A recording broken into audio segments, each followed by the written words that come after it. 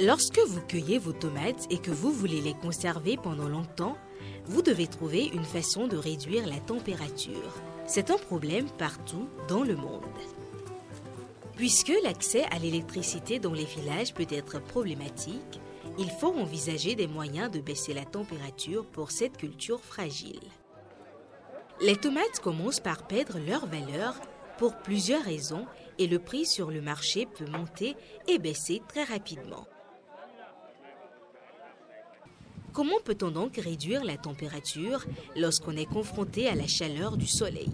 Des agriculteurs de Dambata, dans l'état de Kano au Nigeria, ont utilisé localement des briques en terre battue pour construire une chambre de refroidissement très efficace. Quand il y a un excès de tomates sur le marché et que les prix ne sont pas très bons, les agriculteurs peuvent apporter leurs tomates ici et quand les prix montent, ils peuvent alors les apporter sur le marché.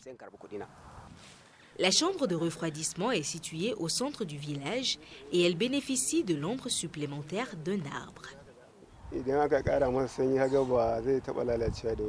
L'arbre donne de l'ombre qui réduit l'effet direct du soleil. Cela contribue largement à réduire les dommages causés aux tomates.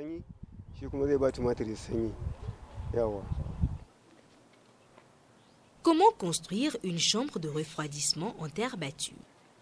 La première décision consiste à choisir l'emplacement de votre chambre.